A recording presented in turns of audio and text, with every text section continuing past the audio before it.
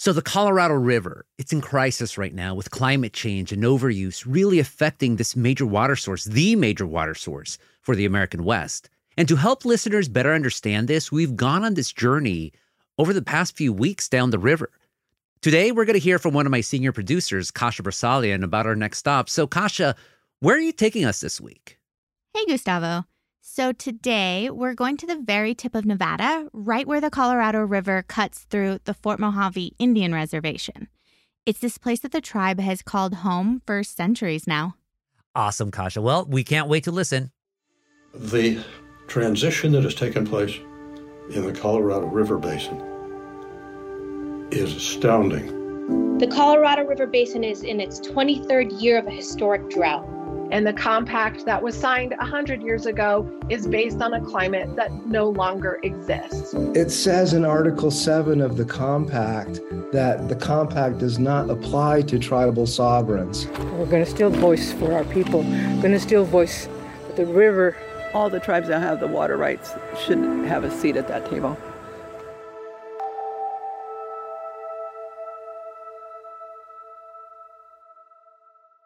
For the last few months, I've been working with my LA Times colleague Ian James on this series about how the Colorado River is drying up. If you've heard earlier episodes, you know that we've talked to cattle ranchers up in Colorado. They're like, food, more food. River guides in Utah. Getting a little rougher here. Woo!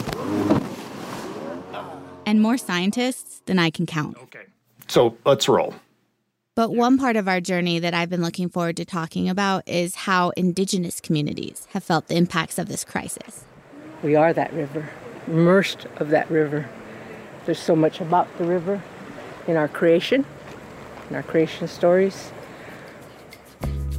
There are 30 federally recognized tribes that live in the Colorado River Basin. And collectively, they have established rights to a whopping 25% of the river's average water supply. That means that their involvement is crucial to solving the current crisis. But for many years, tribes have been mostly just shut out, not only from discussions about the Colorado River, but also in fully exercising their rights to its water.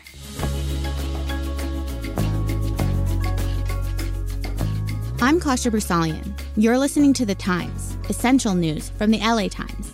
It's Friday, January 27th, 2023.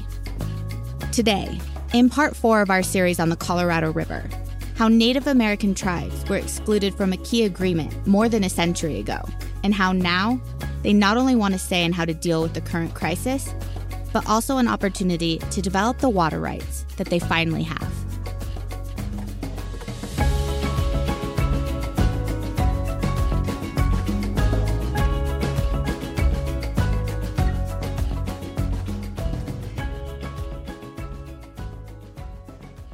Ian joins me today to talk about all this. Hey, Ian, how's it going? Hey, Kasia. So this actually isn't my first time covering the Colorado River. I spent quite a bit of time documenting an earlier version of this very same crisis, but back in 2009. But I don't really remember a lot of people talking about tribes back then. So why have these groups been excluded from the conversation until now, especially if they control such a big percentage of the river? It's a long, complicated history, and one that's been rooted in structural racism, and it's made it very hard for tribes to secure their water rights.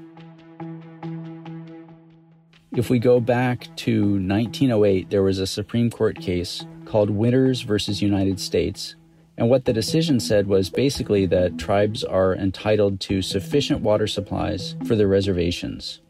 Then, in 1922, when the 7 states got together and signed the Colorado River Compact, leaders of tribes weren't there, and the agreement only says it won't affect the U.S. government's obligations to tribes. And for many years after, tribal water rights were in limbo. They had rights recognized, but in many cases they weren't quantified. And it took a series of court decisions and acts of Congress to resolve these water rights claims. And in fact, even now, there are some tribes that don't have their water rights quantified. And indigenous leaders say it's long overdue, that the federal government has an obligation to make sure that those tribal water rights are finally affirmed. And what does it actually mean to have your water rights quantified? Having water rights quantified means determining how much water a tribe is entitled to use on its reservation. What's the quantity of water going to be? How much will they receive and be able to use?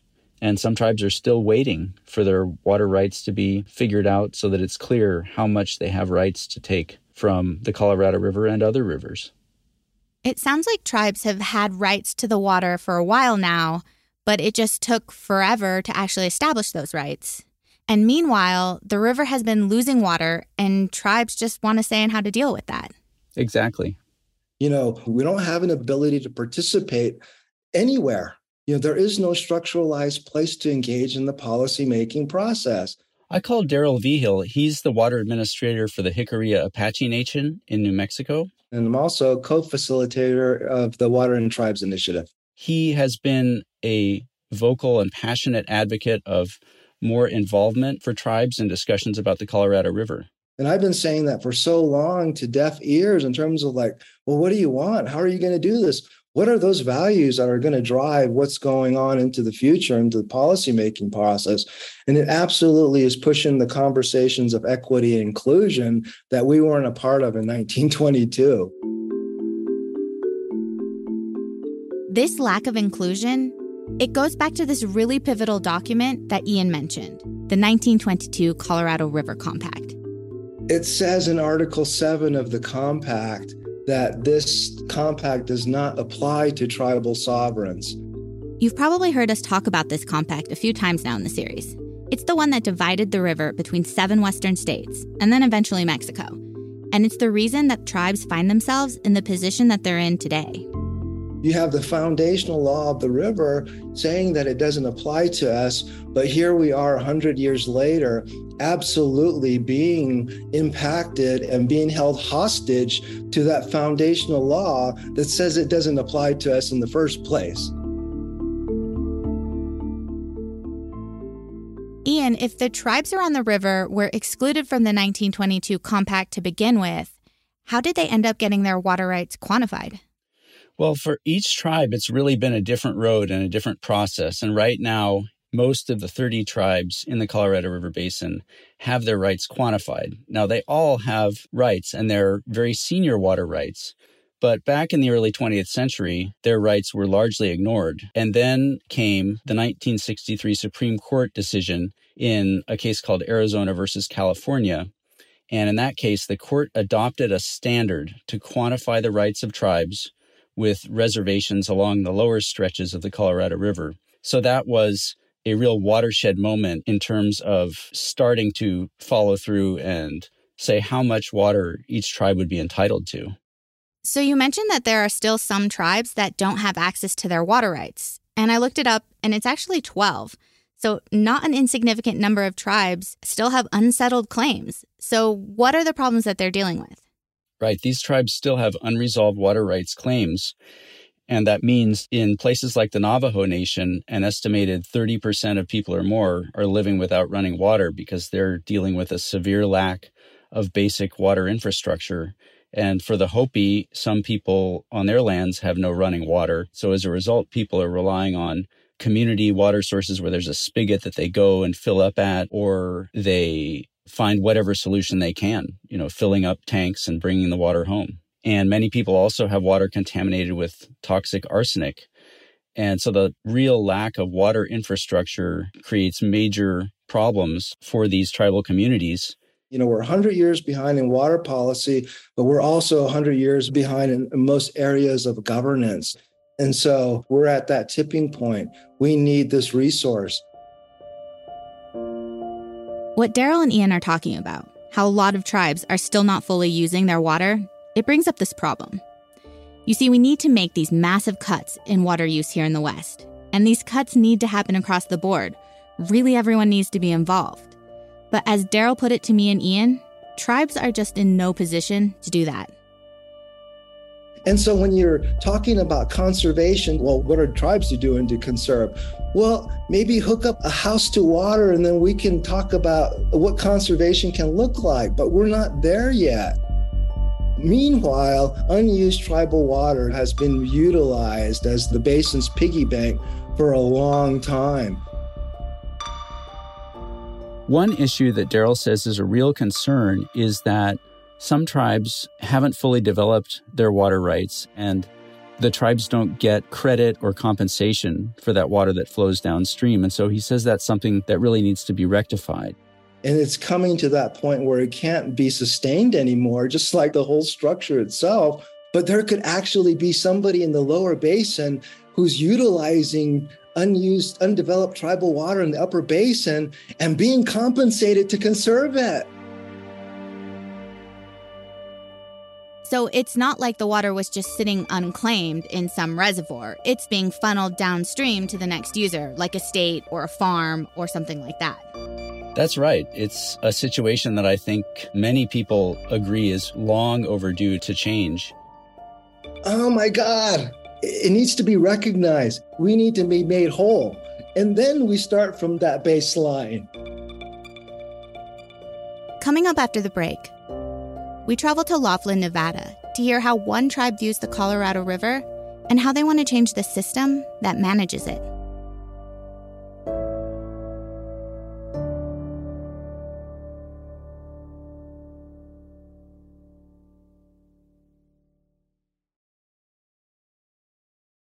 Welcome back. After speaking to Daryl Vigil, Ian and I wanted to learn more about the perspectives of Indigenous people and how they view the river and its water. So we went to Nevada to visit one community, the Fort Mojave tribe. There's the beach for the casino. Yeah, she must have been talking about this road. The Fort Mojave Indian Reservation is located near Laughlin, about an hour-and-a-half drive south of Las Vegas. Well, it's a beautiful morning. We've lucked out with some clouds, and it looks like we've got some rain on the way. In 1989, the tribe secured their water rights after a really long legal battle. Ian and I met up at a casino owned and operated by the tribe. It was a Thursday in the beginning of September. It wasn't really that busy, but you wouldn't be able to tell by how much noise the slot machines were actually making. The Fort Mojave tribe has a deep connection to the Colorado River. It's part of their origin story, making the tribe's location really central to its identity. This is the Fort Mojave tribe's lands here, and the reservation runs along the Colorado River in California, Arizona, and a little piece of Nevada. And the tribe is using a portion of its water to farm. So, Ian, the first thing that I noticed driving down into the valley where the Fort Mojave tribe is just how the Colorado River cuts immediately right through it. You come in from these hills and you kind of drive down this winding highway, and it's basically all desert all around right until you get to the center of the valley. And there's a bunch of farmland. Yeah, it's a beautiful setting. The Colorado River runs past a casino, and there is a beach there. But as you look out across the valley, there are mountains in the distance, and the farmland spreads out across these flat lands, which really is the historic floodplain of the river back in the days before dams, when the flooding river would just fill this valley with water. Good morning. Hi. How are you? Good. At the casino, we met up with one elder and former chairperson of the Fort Mojave tribe, Nora McDowell. Hi, Lee. Yeah. I'm Nora. I'm Ian. Nice to meet you. Nice to meet you. And this is Kasha. I'm Kasha. Hi, how are you? Nice to meet you. Nora took me and Ian out to this really scenic spot on the Colorado River. Ooh, a flock of birds just passed. Probably about 100 birds there. And standing there, looking out over this valley, it didn't take long for us to realize that this river, it's more than just a vital resource for the tribe. Yeah, the tribe has a very strong connection to the river. It's part of their culture, it's part of their history, and really at a spiritual level, they are connected to it. We are the water. We come from the water. Our name, Ahamakav, means people of the river. And for us, the Creator created us here. He created the lands. He created the river. Nora explained how they see themselves as people of the river, as immersed in it, really, in their history, and how they are put on this land to protect it. For us, this is just our way of life. This is how we live and we coexist, with the river and everything. The river has certainly changed a lot, and Nora has seen those changes in her lifetime as well. So throughout this whole valley, the river used to run from one end of the mountain range to the other. And so it was just, wide and deep and free-flowing back then. She told us about growing up along the river and playing in the water. She would go down there and catch tadpoles and build what we used to call galuch, and it was using the fine sand from the river, and we build these castles and houses, and that was our doll house, our Barbie house. And so we would play in those. And when she was growing up, they didn't have air conditioning. They had swamp coolers, and sometimes it would just get too hot. And so her family, they would come out and sleep by the river to cool down. Cousins, brothers, sisters. Obviously, the older brothers and sisters had to take care of the younger ones, so we got to go, but that was just family. Standing on the banks of the Colorado, it's really easy to imagine a bunch of little kids spending their summers there and playing in the water. But there's a dark history here. In the 1800s, white settlers came in. They came after our people, and they tried to make us leave here. And part of the colonization was sort of finding these key crossing points on the river. This was the main corridor, and then tied into the Mojave Trail, which is on that side that goes further and over the hills. A military fort was established there in the mid-1800s to guard over these crossings.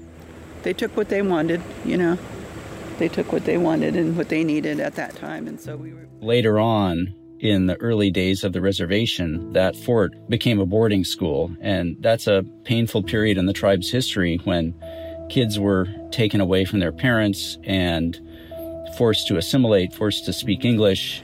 They more or less kind of punished us because we didn't leave. She indicated that at that time, as white settlers were moving into the area, the U.S. authorities wanted the Mojave people to move south off of these lands, but they resisted. We stayed. We said, we're not going to leave. This is what the Creator gave us. This is our home. Why would we leave? And so that's why we're still here today. It wasn't until 1924 that Congress extended U.S. citizenship to Native Americans by passing the Indian Citizenship Act.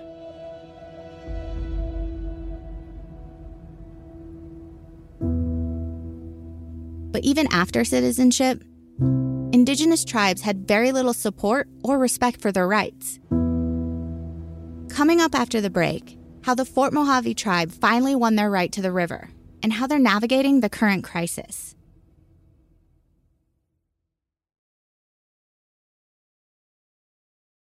So, Ian, before the break, we were talking about how the Fort Mojave tribe, against all the odds it really seems like, held on to their lands. But how and when did the tribe finally settle the rights to their water? Remember that Supreme Court case that I mentioned earlier, Arizona versus California from 1963? Yeah. Yeah, a decision in that case settled this long-running dispute between the two states. And the federal government also said, as part of that case, that the 5 tribes along the lower Colorado River also had rights to water, and the decision laid out how those rights would be determined. Now, the Fort Mojave tribe was one of those tribes, but it took years for the Supreme Court to finally approve a settlement specifying how much water the tribe was entitled to use. Yeah, and wasn't Nora's father really involved in that whole process? Yes, her father, Sanford McDowell, was on the tribal council in the 1970s, and he was involved in pressing for years for the tribe's water rights, along with other leaders of the tribe. I was a young girl, but I remember him always talking about it, and at the time I didn't think nothing of it, but later on in life it came back to me what they were talking about. It was the water for the tribe, and how they had to go meet with senators, congressmen, with the Department of Interior. And then she became the elected chairperson, and she was involved for a number of years until she finally went to the Supreme Court, went to Washington, and saw it reach its conclusion, and they finally had their water rights secured. So for us, it meant everything, and for my dad to be there, and for others that started this effort in the early 60s. Felt pretty good. It still feels good to this day.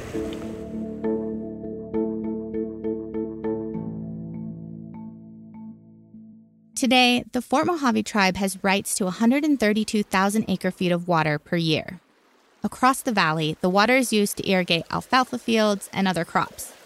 Water gets pumped in from wells into people's homes, to the casino, and to a couple of golf courses.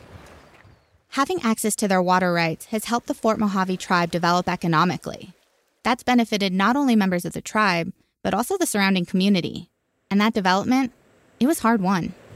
Our elders always told us, land without water is nothing, and that we have to protect that. And so we heard that from the elders, and it's part of our oral history, and so we're going to continue to do that, is to protect it. Their parents and grandparents told them that land without water is nothing and that they should continue to put their water to use. Now, Nora is also very worried about the situation of the river, and she explained her concerns about the mindset that has governed how the water is used and the system that's doled out all the water as if it were property. Nobody should own that river. But the way they did it 100 years ago, that's the story and the legacy that we live with and we continue to live with to this day, not having an input, not having to say so. But yet, our water isn't being treated right either. We need to find that balance within ourselves.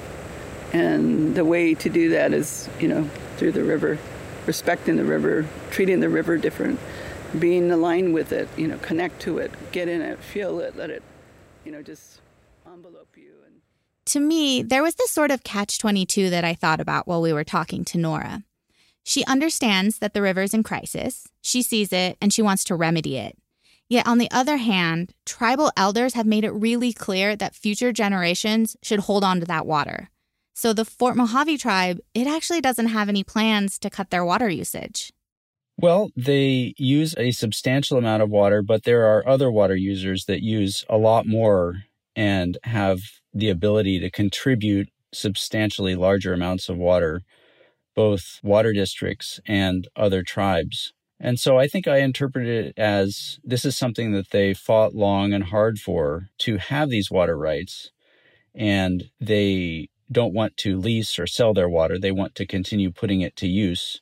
Now, each tribe has a different situation, and there are some other tribes, such as the Gila River Indian community and the Colorado River Indian tribes, that have been contributing to conservation and have pledged to do more of it to try to deal with the shortage. But in the case of the Fort Mojave tribe, they say that how the river is managed should change, and that the tribes should really have a central role in that, that it's long past time that they have a seat at the table and have that involvement in determining how to change the way this river is managed. I think we just need to be there at the table, listen to what they're thinking and what their plans are, and have input into that, at least, have a say-so as to, what they're thinking. A relationship like that hasn't occurred in a long, long time. Ian, thanks so much for chatting with me today and taking me with you on your reporting journey. Thanks very much. I'm glad we were able to tell this story together.